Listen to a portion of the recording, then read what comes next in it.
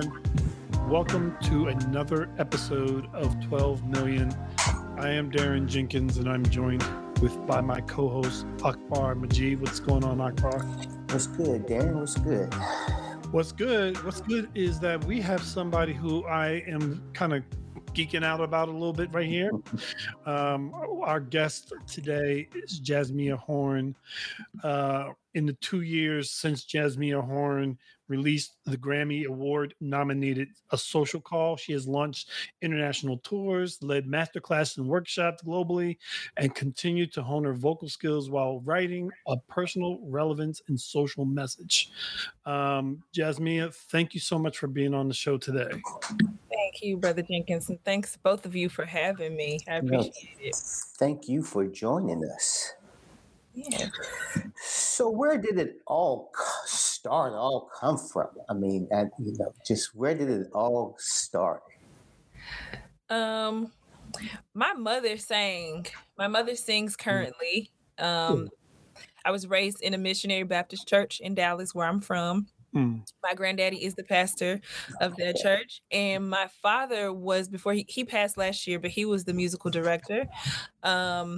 And my grandmother was the musical director until she passed in 2012, and then in 2002, I was 12 years old, and then my father took over from that time until his passing of last year. So my family is very music oriented. Christmas, Thanksgiving, Easter, New Year's, we're at the house harmonizing and singing around the table. You know, that's the type of family that I grew up with, and everybody can sing. So, I may be, I guess, so to speak, the spokesperson for my family in the industry, specifically the jazz industry. But everybody is very talented, extremely talented in my family. So I grew up being cultivated in that. In the church 24/7, never allowed to go anywhere else. If it wasn't church, it was school or home or some fellowship function that we had. And so when I was about 3 years old, my mother and father said, listen, you are old enough now. You're going to have to learn and participate in the church in some kind of way. So they let me usher on the deacon board for a while. They have like a little children's deacon board. They let me help with Sunday school lessons. Everything that they allowed me to do, I didn't like doing except for joining the choir. When I joined the choir, they had a hard time shutting me up. I was singing everybody's parts, doing everything that I wasn't supposed to be doing. And my grandmother had to explain to me, I know you know all these parts, but just pick one, and that's the only part you're going to sing. So from an early age, I was really good with following directions, but also my ears were so big. They were so big, I could hear everything. And so from there, it just expanded. In elementary school, I was in the choirs there, in the cathedrals. My brothers and I have two brothers. They're both younger.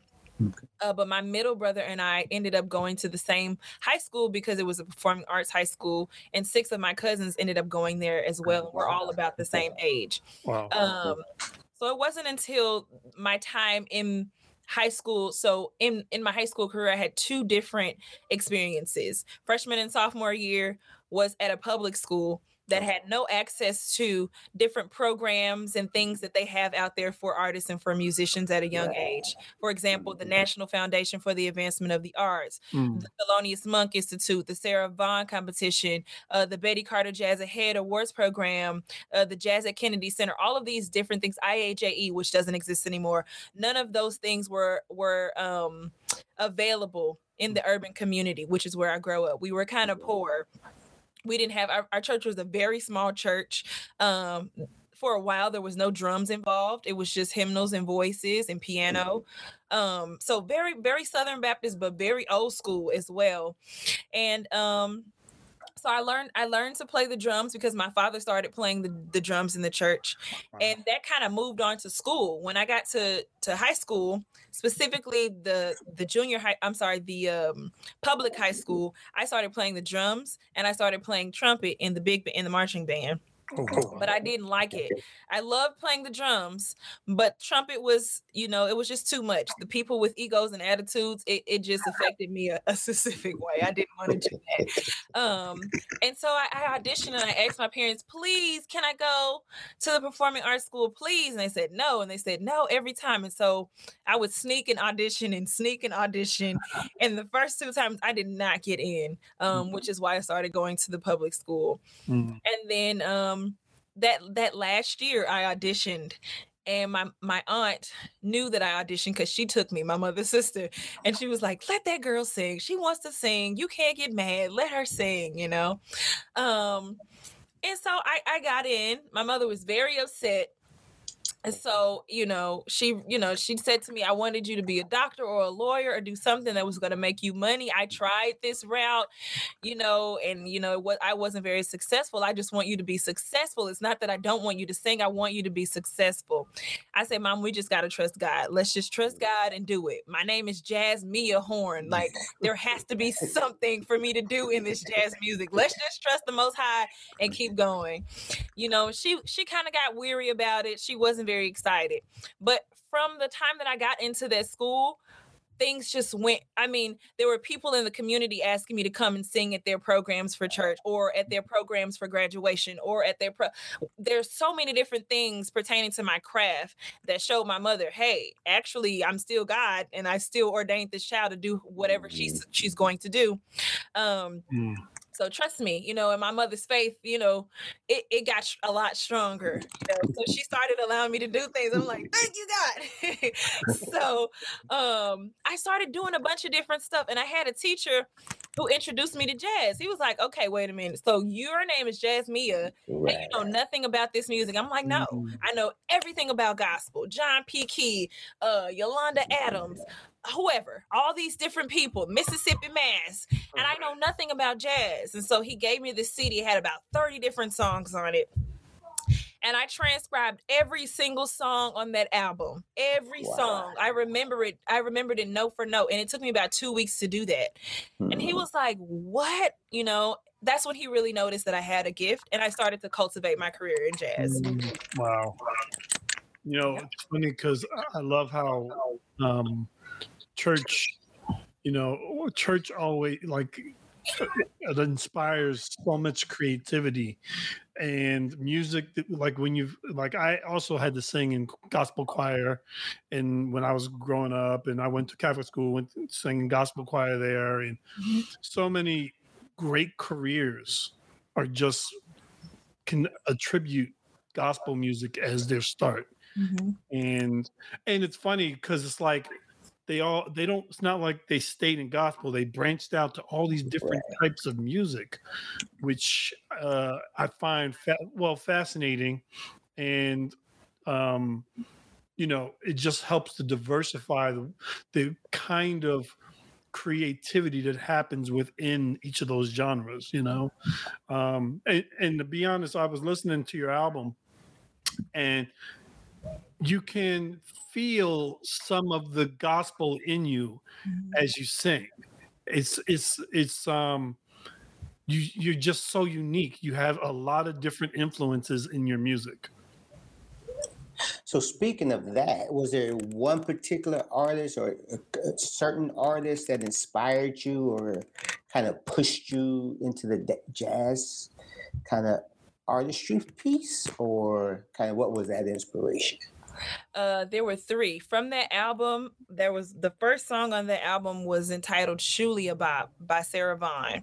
When I heard her, I was like, wow, I feel like I've always felt that my speaking voice is a little bit lower than the average woman's speaking voice. And so I've always felt like I've had a deep voice, not only in singing, but just, not only in speaking, but in singing as well. And in some cases, I was made fun of for that, so I was always self-conscious about that, and about myself in particular. And so when I heard, Sarah Vaughan sing, I fell in love, and I was like, oh, I can be myself. Oh, this is amazing. It gave me a confidence about myself that I didn't even know existed. So she was the very first. And then after listening to a lot of Sarah Vaughan, I kind of, I won the Sarah Vaughan competition, and everybody Right. kept saying, you're doing a lot of Sarah Vaughan, and that's beautiful because you found someone who you can build your foundation on. You found, that one person that has inspired you, but we really want to hear you. You can do all of sassy stuff, but who are you? And I was like, I don't really know. I just like her because of her sound.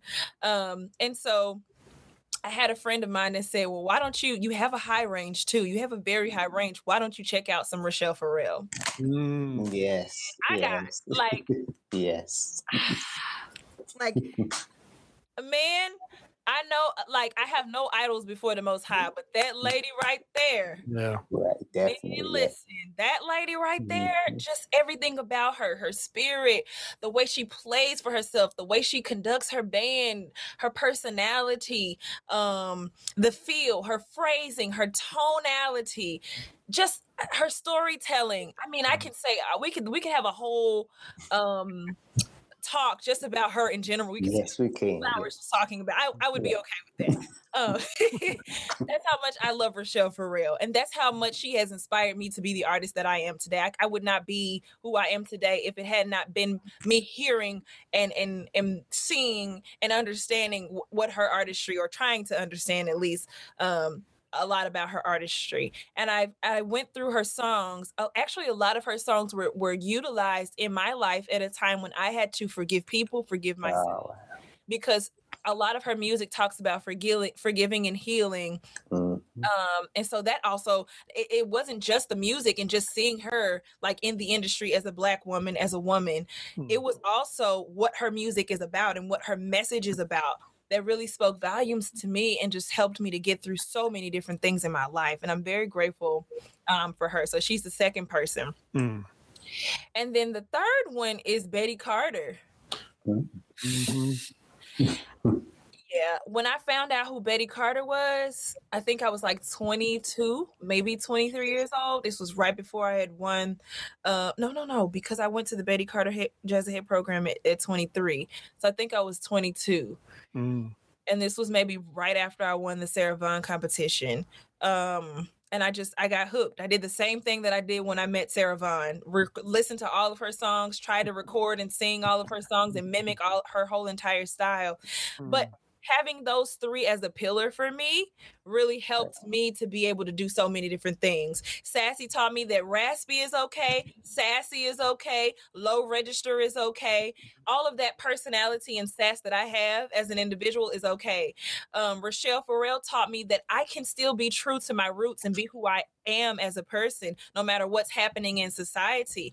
And I can also utilize my gospel background and bring that into my artistry as well. I don't have to be afraid of that.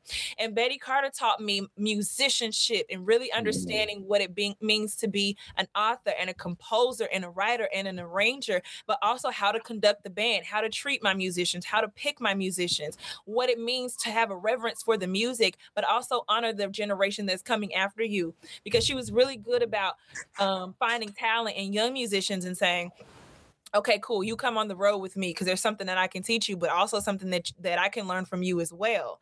And then when you learn everything, and when I've learned everything, you go on so that the next person can.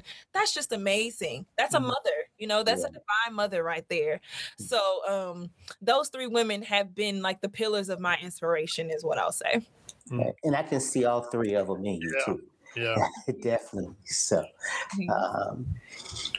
I mean, Darren, you had. My question, I guess, is so you talked a little bit about, we know you're a vocalist, but as a composer, what are some of the challenges that you come across when you're trying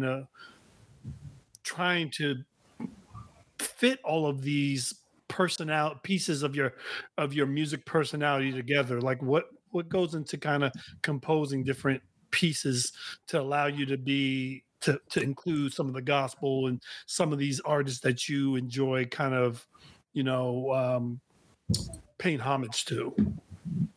I don't really have it's not difficult for me. I will say that piece. It hasn't been difficult. The challenging thing is is more so the message than the music. The music comes and it's there, and I'm like, "Ooh, it's great." It's just the message. How I say what I want to say has been the most difficult part Mm. because I don't want to step on anyone's feet or hurt anybody's feelings or yuck anybody's yum. But I also have to stand firm in what it is that I believe in as an individual. Right. And I also have to make sure that what I say is going to be clear enough to where people can understand me and still get a message. And then the responsibility of having children so that whatever it is that I do, they can also say, my mother did this properly, or my mother did this right. You know, Right. my mother didn't have her behind out and doing all kinds of crazy stuff. I have children, and they will be women one day. They are young ladies, but they will be women one day. So that's always in mind. How do I say what I need to say to where everybody can understand, right? My grandmother always said, you are responsible for the generation before you and the generation after you. That means my mother. There are certain things that I even have to teach her. It might not be things in life, but for example, how to run her Instagram if she has a business, right? There are certain things that certain generations can learn from one another. And then there are things that she has experienced as a mother, as a Black woman, as a woman that I have not experienced. Obviously, that will help me. But then also the generation after me, my children, I have to teach them everything. So how do I speak in my music to my mother's generation and to my children's generation, even though I'm not a part of either of those generations? So that in particular has been the challenge for me, not necessarily the music.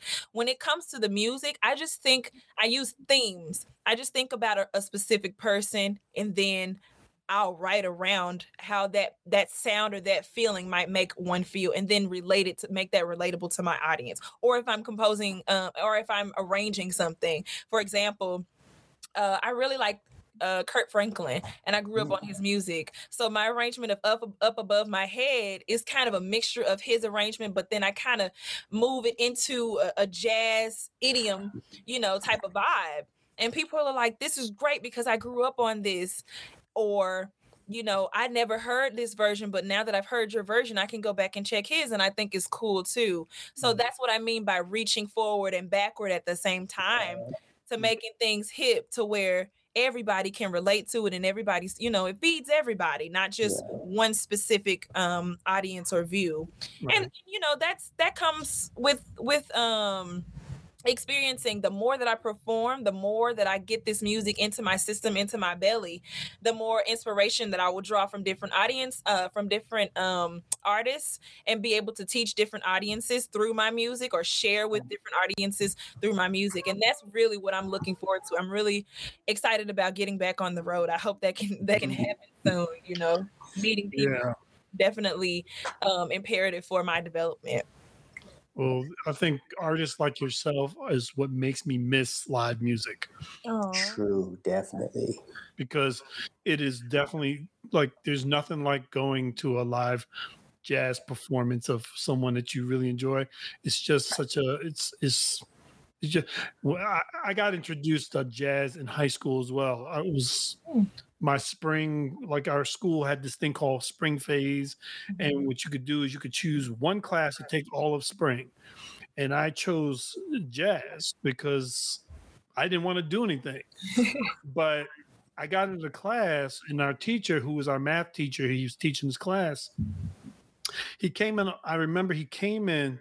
He put his bag down. He had this record player. He put down this record and he started playing it, and it was Manhattan Transfer and singing Barclay Square. And I was just like, Nice. what is this?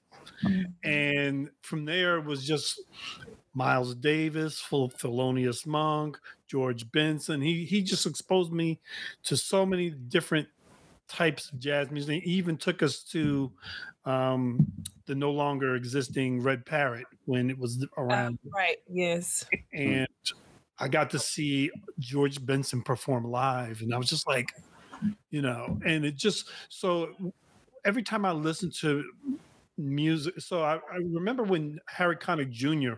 first came on the scene, and there was this kind of like this move. He kind of sparked this new movement back to listening to jazz, and I kind of wonder, like, as being so young in the industry, you kind of are now one of the people leading the forefront of, like you said, getting younger people to adopt this art, this music, because I think it's jazz is kind of, it just tells so many stories and there's so much history there. And so do you ever think about that, like when you're creating music, that your music is helping to inspire younger generations? That's exactly what I think about. Absolutely. I love that you have like your, you know, your voice and your style of music is, like you said, it's perfectly like right there in that middle where my mom my would love you. She would love your style of music. But my nephew, who is 25, 26, Mhm. he would love your music. He would love your music too. And to be able to bridge that gap is just an Right. amazing feat. Difficult. I'm telling you. That's what I'm saying. It's difficult, especially now because the 25-year-olds, all they want is TikTok. Everything is right here. Right. This is the tempo where everything is. And I'm like, how do I write a song right here and Right. keep it in? It's just, I'm not. I refuse to go that way. I'm not even. Thank you. Thank you. I don't know how. Come to my side. Come back in, Right, you know? exactly. To their roots, right? Because jazz is our roots, right? Yes. And even in hip hop, it seemed like we've kind of lost the jazz part of hip hop, right? Which was the essence part of There are some, there are Right. a few. I'm not going to say it's completely gone, Right. but Right. the vast majority, absolutely not. Yeah. Well, definitely the ones that they promote, definitely ones that are mainstream, right? And, it's a whole nother conversation right there. I think we all understand. Yes. Yeah. So how do you think, or how do we kind of bridge that gap? Like, so like, for example, I know you did Green Eyes, which, I had to be honest with you, I had to go back to listen to her version because I was like, no, I think this is my favorite version right now. Like, I don't like that. I mean, no, like and I love it, right? So, it's like great 9, 10, 10.5. So it has nothing to do with, I do not like her version. Yeah. Right. But I did love that version that you did, right? So, but how do you do that? Or what are the kind of thoughts around bridging the gap or outreach or bringing the younger Or inspiring younger music artists to kind of adopt? yeah. I think that a lot of the trends that are trendy are very and I don't mean any disrespect to my Black men because I love my brothers, but I think that most of the trends that are trends now they come from the Black woman. Mhm.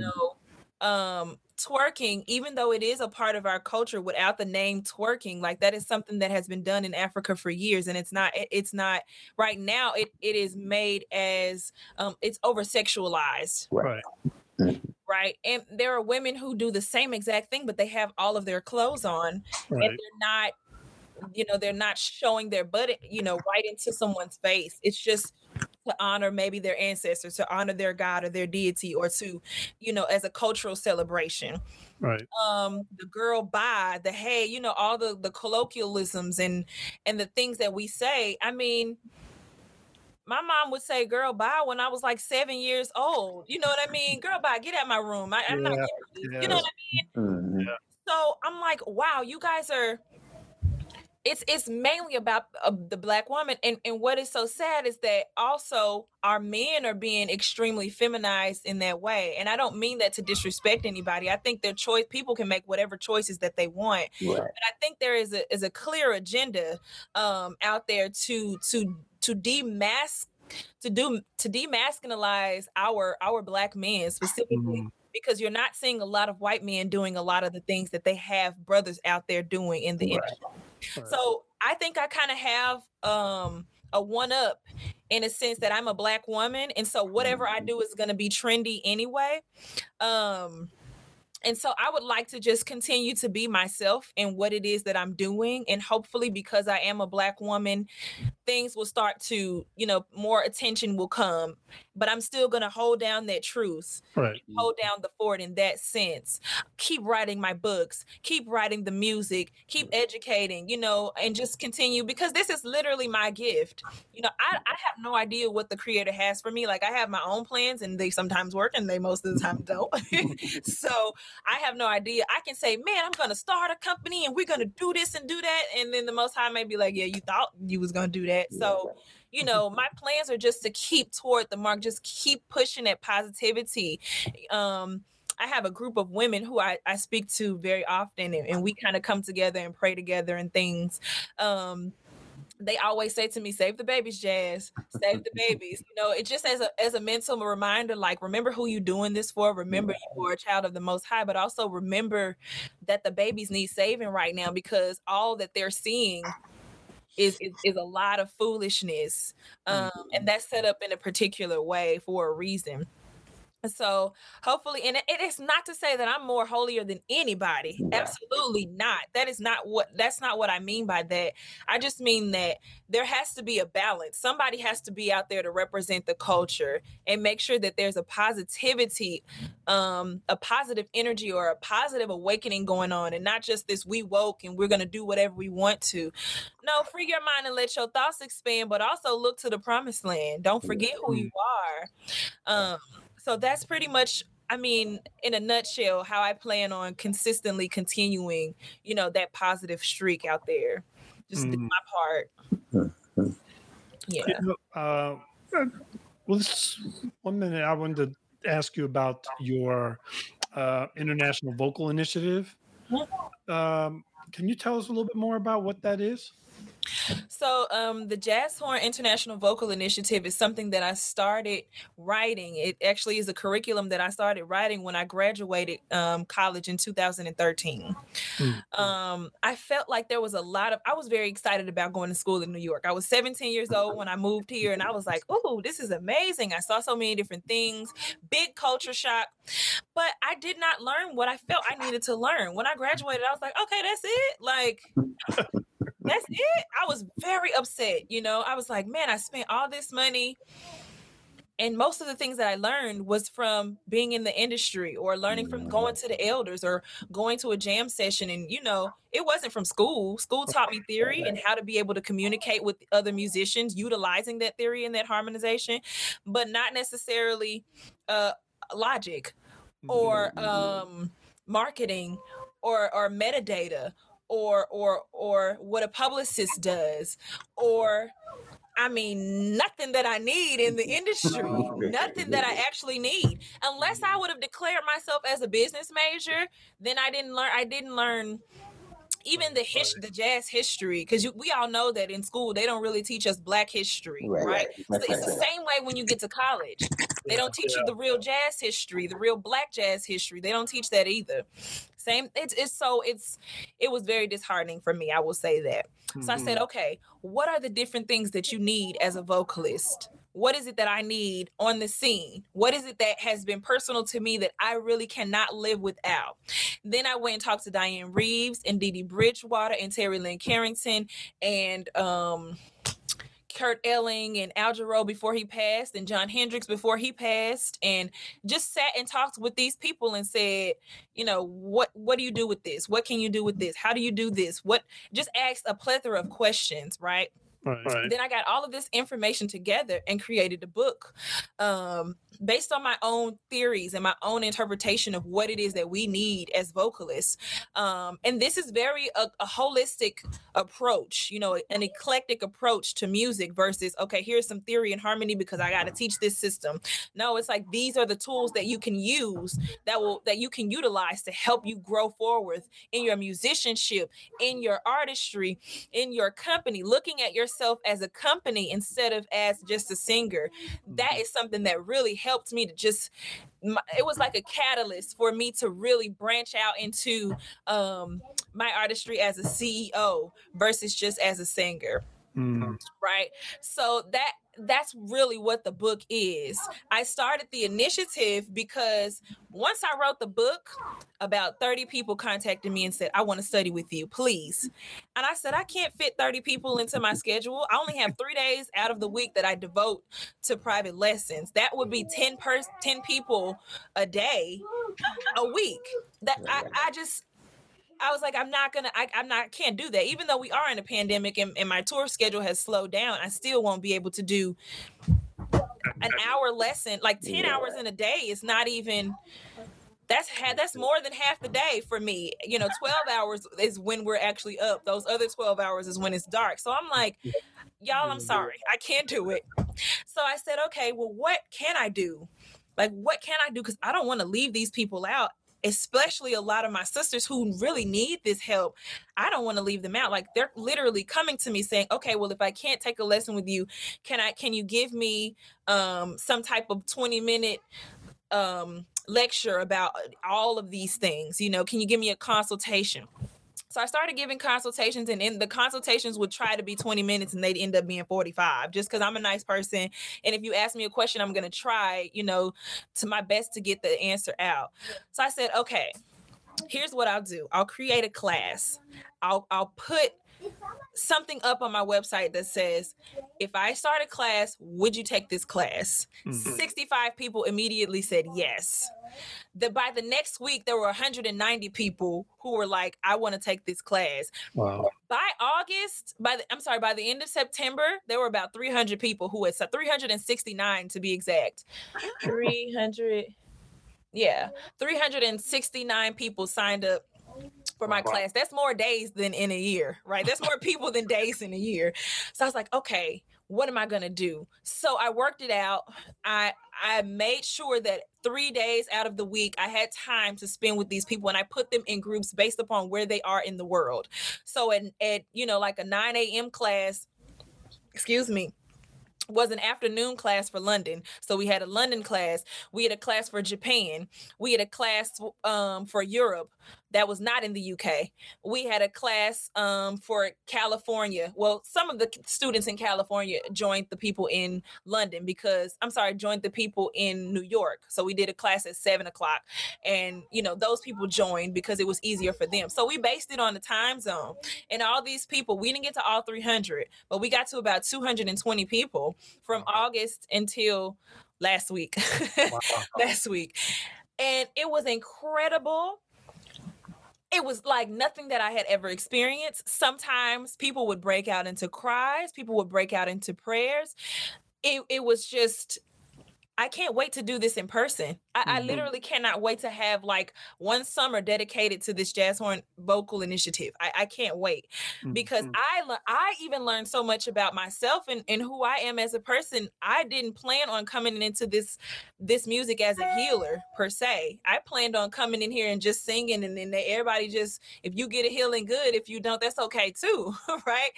But specifically my England class, most of them were saying our culture is very misogynistic, but it's also very passive aggressive. We have to hold everything in.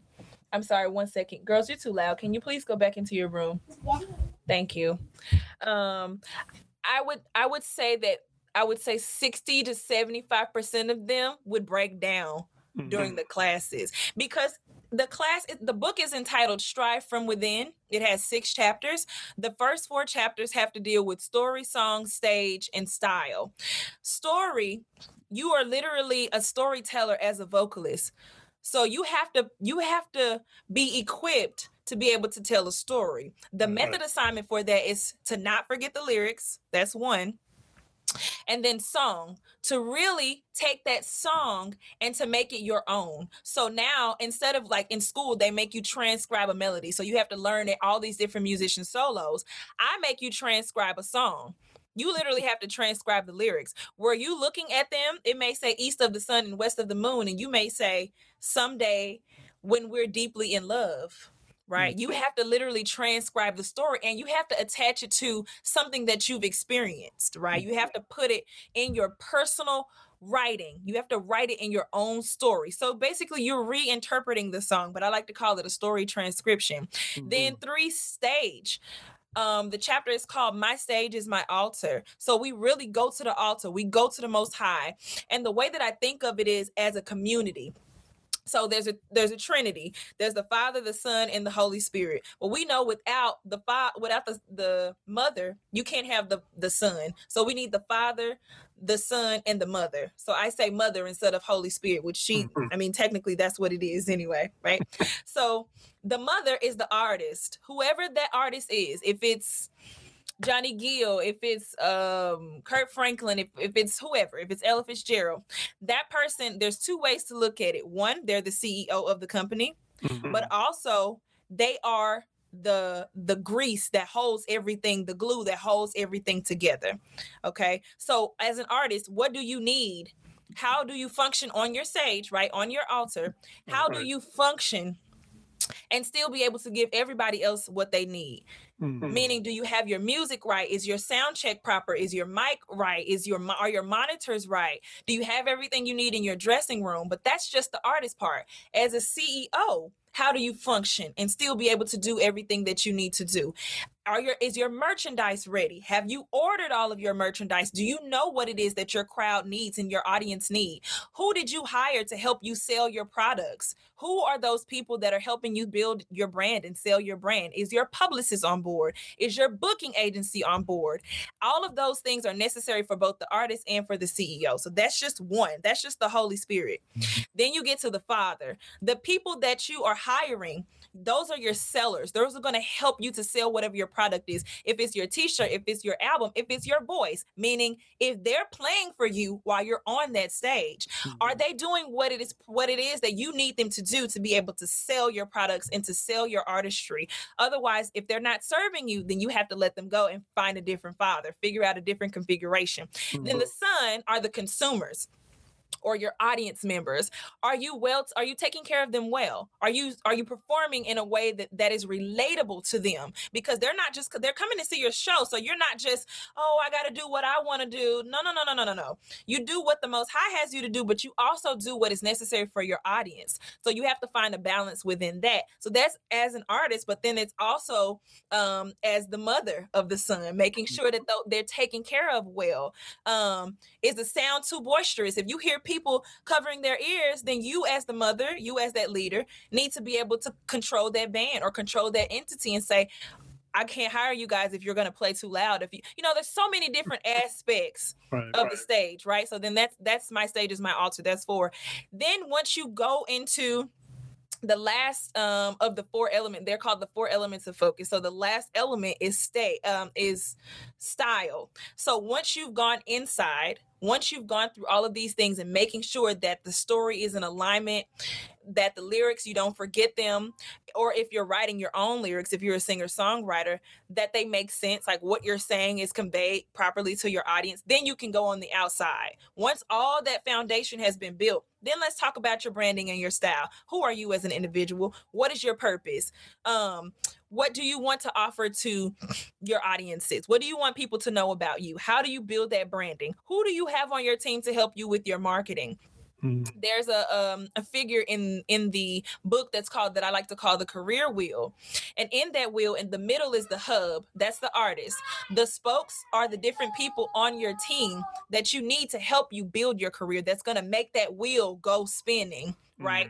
So that might be your publicist, your lawyer, your accountant, your booking agency, your manager, your record company, or it may just be your family and your record company. It's different for each audience. But the more spokes you have on that wheel, the faster that your career is going to go because you have a foundation. And that hub is what keeps all of that together. Right. So that's an essential part of it as well. Once you have all 4 of those, story, song, stage, and style, then you can go over to improvisation.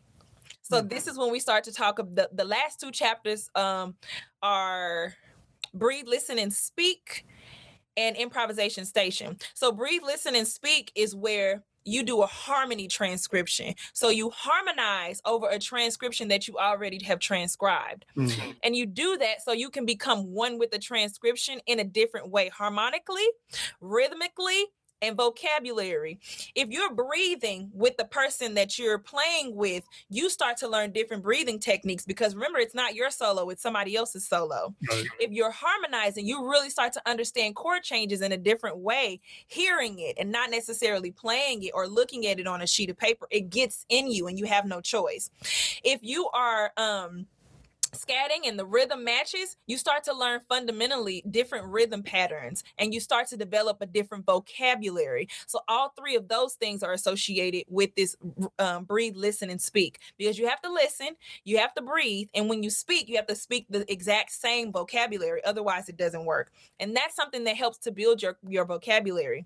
And then the final chapter is improvisation station. So I teach you how to look over chord changes and actually sing as a singer now, not as a non-singing musician, right? Not as a trumpet player, not as a trombonist, not as a pianist, Right. as a musician, with this being all the frets and valves and keys that you're going to have, right? This is it. Your ears and your voice. That's it. That's all you have.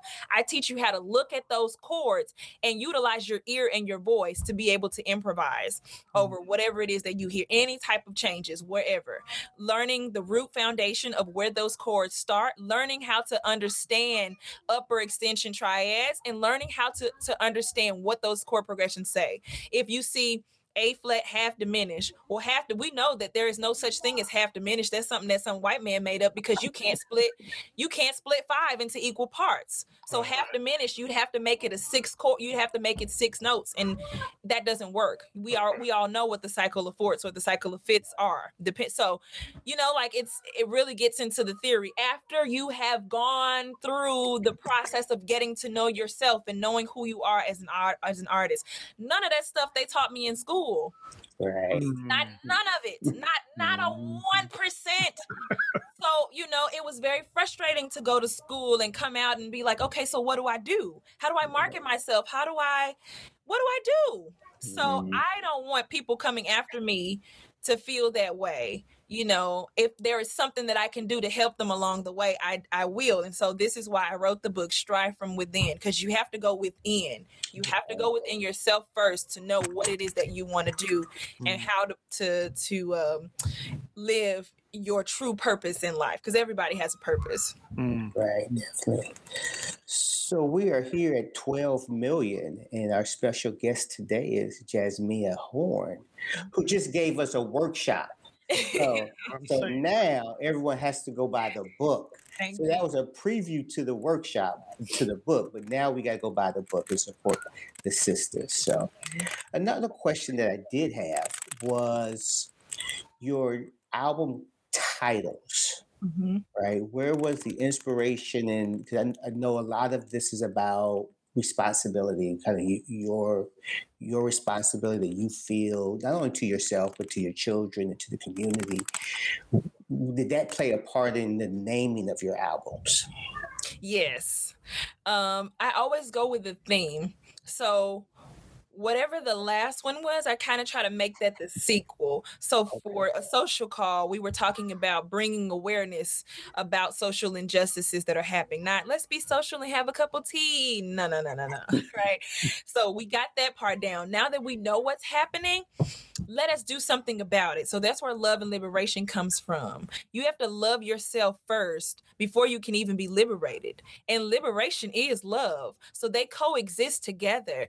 If you think about A Social Call, bringing about that social awareness, that can only be done if you love your culture and your community, and who you are as an individual shines through based upon how you thrive in your culture or your community, right? So community is very important with that. So that's kind of how, it's important for me to make sure that those themes kind of match exactly what's happening in our society as well. And maybe there may be something that I need to share, or something that could be done differently, or, whatever. So it's honestly, I'm really just a vessel. It's not like I'm coming up with this stuff on my own. There is a force that is greater than all of us that is helping me with this, or giving me this, really. So I'm just trusting and keeping my faith to make sure that I'm doing what is right. I want to make sure that I at least try to do what's right. So I guess that would be my answer, is like, it's important to me, but it's also I'm following instructions.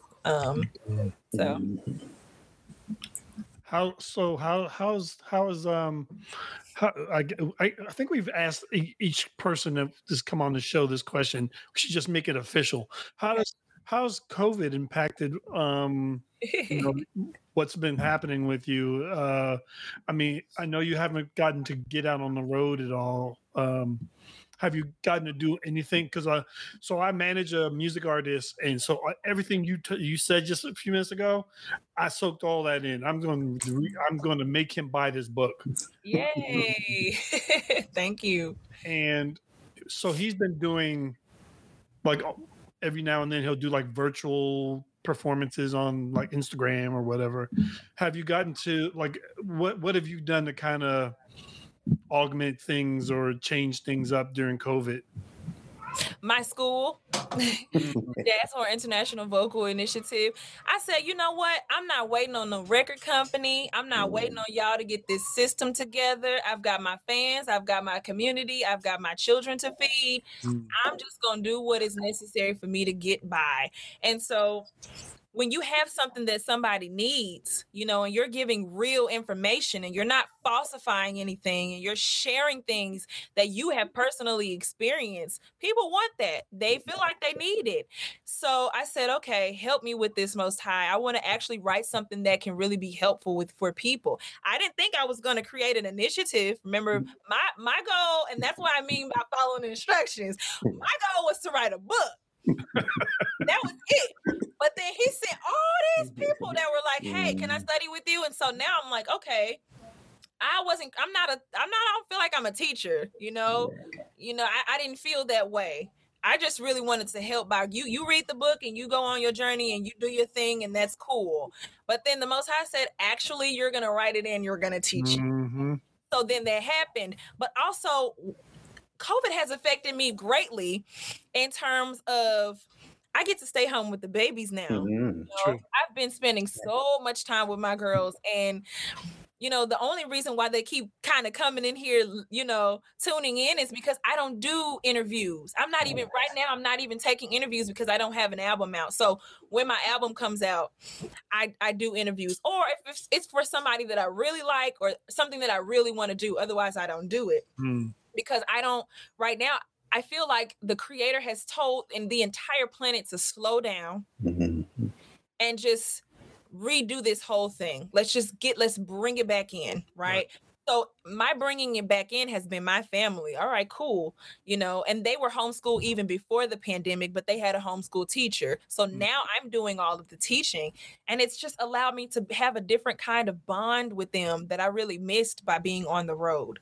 I'm gardening as well. I'm designing my own clothing line. There's so many different things that I'm involved in now that I didn't have an opportunity. And as a matter of fact, I started this book in 2014, and I didn't finish it until last year. So the fact that the pandemic came, it actually allowed me to finish the book. You know, it actually allowed me to do so many things. I took a vacation for the very first time. I had never taken a vacation in my life because I go everywhere anyway, but I don't actually go there and relax or get a massage or sit by the beach. I'm like, okay, sound check. All right, cool. Get dressed. All right, cool. Get the merchandise. All right. You know, it's very tedious. So I said, let's go somewhere for 2 weeks, girls, and let's just hang out.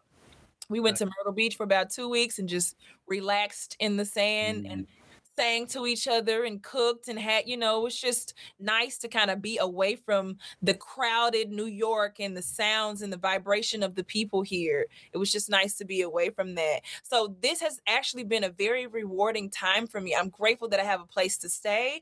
I'm grateful that my rent and things of that nature hasn't been impacted by COVID. I'm grateful that I have food to eat. I'm grateful that I have a community and family, and that if I want to play music, sometimes I can still take little small streaming gigs here and there if I want to. I'm having the time of my life, and I'm very, very, very thankful for this time. Yes. That is exactly how I feel. I mean, I think you had to look at this time as a way to kind of just take a minute back. And you know, everyone complains about being home, but to be honest, I have done more stuff more. For I mean, yourself too. For Right, yeah, your more self-care, definitely. Yeah. yeah. Oh my, yes. trust me, my sleep is like I used to never sleep. Now I'm like I get plenty of sleep. I feel like the best I've felt in years. So Mhm. I'm all with you on that. Yes. All right. That's beautiful. So, another question that we always ask our guests, as you know, the show is 12 Million, which is inspired by Richard Wright's book 12 Million Black Voices. Ah, okay. So that's where the show comes from. So one of the things we always ask is there a book that inspires you or inspired you that you would love to recommend to our audience or and to us as well? Yeah, because we do love these recommendation books, and Okay. although I think I mean, technically, she kind of recommended. A Well, we really, definitely. Trying to think. I just there's two books. I'm looking around my room because there's one in particular. Is this it? Give me a second. Mhm. No, that's not it. Oh, I just had it. I can't think of the title of. I think it's Man That Not. Mm. Can't remember the name of it, but just reading. I haven't finished it, but the first chapter alone made me cry. I was reading it. Is this the book? No, it's not. I was reading it on the airplane on my way to Myrtle Beach, and the first chapter alone made me cry. I was like, I have to be in my home for this because I'm gonna beat somebody up on the way back to New York. That book, and then also the destruction of the Black civilization by Dr. Chancellor Williams. Not only was the book inspiring for me, but the man wrote the book when he was blind. He spent Yeah. the rest of the end of his life, dedicating time to the book. There's a lot of stuff in the book that's very interesting, and there's a lot of stuff that's very helpful, and there's a lot of stuff that you're like, okay, I'm gonna have to do more research. But overall, it really helps me to understand history. It really helps me to understand my heritage. It really has just it just inspired me. And I've read it maybe 4 times, and I still feel like I didn't read it right. It's a very difficult read. Difficult in a sense that it's historic, it's like meaty, it's real fat, it's like a big old fat baseline. You feel it and you're like, oh, you gotta feel it and then take some time, so for me, I did not read that book chapter by chapter. I read it literally like half a chapter by half a chapter, portion of a chapter, because there's so much information. The first time I read it, it took me about 8 months to almost a year to actually finish. It's very heavy. It's extremely deep. It's a lot of information. And then the last book I would say is the Bible. But I would say, not necessarily the King James version. I really like the Jerusalem Bible. Mhm. Because it goes by the ancient text, the ancient Hebrew text, which is what our ancestors used, and not necessarily the Greek text, which is what we use today in the King James version. So, and even if you have to get the Sefer, which is, it is the Hebrew text. It actually is the Hebrew text. If you have to get that, I think it's one of the greatest books ever put together. So I would say those 3 books. I know I have that book somewhere. I can look it up. What is it? Not Man book title. The Man Not. Yes, thank you. Spirit. The Man Not. It is called The Man Not. Race class, genre, and the dilemmas of Black manhood. I think so often in our lives we really forget about our brothers. There's a lot of stuff that Black men have to go through that we kind of just put under the table and completely ignore it. And like I said, the first chapter of the book made me I just broke down. I just broke down into tears because I was like, Tommy J. Curry. I just want to make sure that I give his name credit, Tommy J. Curry, because he's still alive. That book, thank you, Brother Curry. Thank you. And I really hope that more Black men read the book, and women, because oftentimes we do our brothers so wrong. And we don't acknowledge that. So I would like to acknowledge that and just say that for the record, that's one of the most that's a great book. It's really a great book. So I would say those three. There's always three for me. I like that number. That's Um, yeah, there's always three. So yeah. Well, we definitely thank you for that, but we definitely thank you for joining us. I mean, this has been an honor for us. Honor. Yes, a true honor. So definitely keep up the great work. We look forward to your next album, but we still want to enjoy the two that you have out, The Social Call and Love and Liberation. Thank you. Are out now. So where can people find you? Like on social, on your website? Where? So yeah, I was gonna thank you for the Instagram tag there. Instagram is my favorite place to communicate with people because it's super easy. So if anybody ever wants to reach out to me, you can go to my website and the email that's on my website is there. But I only spend a couple of times a week checking my emails because I have an assistant to actually do that for me. So if you feel like, hey, I want to ask you about this specific question about how to utilize the voice, or I'm reading your book and page something looks very interesting to me, can you explain it? Or I like the way you've been praying on some of your live streams, and I saw that, and I need prayer for my family. Or, I just want to say I like what you do. Instagram would actually be the best place to reach me. My website is artistryofjazzhorn.com. You can actually find the book there and other things, and you can find out more information about the Jazz Horn International Vocal Initiative. And then I hope to be performing sometime soon again. We have some dates booked in October, but they're international dates. Because my record is coming out at the end of September. Okay. This record is a big band record, so I'm really excited. I've composed and arranged 95% of the things on the record. There's only 2 standards, and everything else is original compositions. So I'm really looking forward to this record. There will be a lot more poetry. When I was signed to the record labels, they really didn't like the poetry. So I said, I'm gonna do my own thing now. I had my little book sponsor my next album. So this is going to be a self-release project. Nice. And I'm really looking forward to it. I'm so excited. I'm just over the moon for this project. So stay tuned. Well, in September, I can get it. When it comes, I can get it for myself for my birthday. That'll be my birthday present. What's your birthday?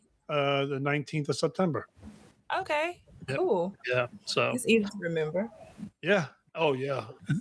It's a long story.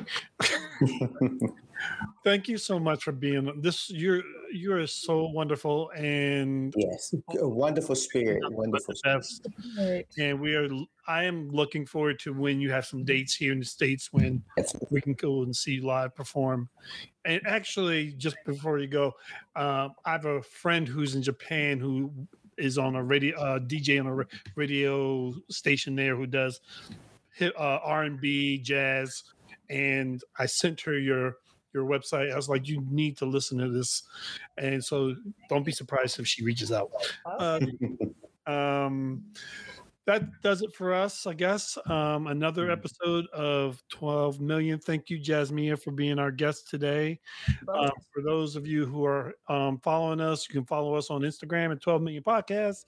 I am Darren Jenkins. I am Akbar Majid. And this was 12 Million. Thank you. Take care, everyone.